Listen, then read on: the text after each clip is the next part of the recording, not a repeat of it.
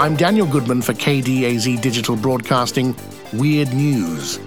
An 80-year-old man from Haryana, India, was declared dead by doctors, only to be seemingly revived by a fortuitous encounter with a pothole, according to his family's account.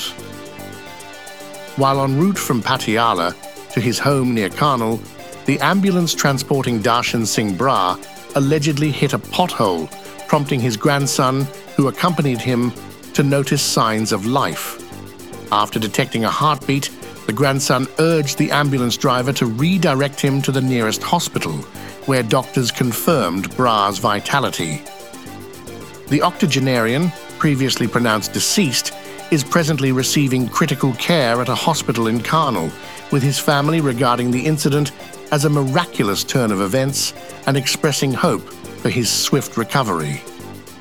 I'm Daniel Goodman for the KDAZ Digital Broadcasting Weird News, and thanks for listening.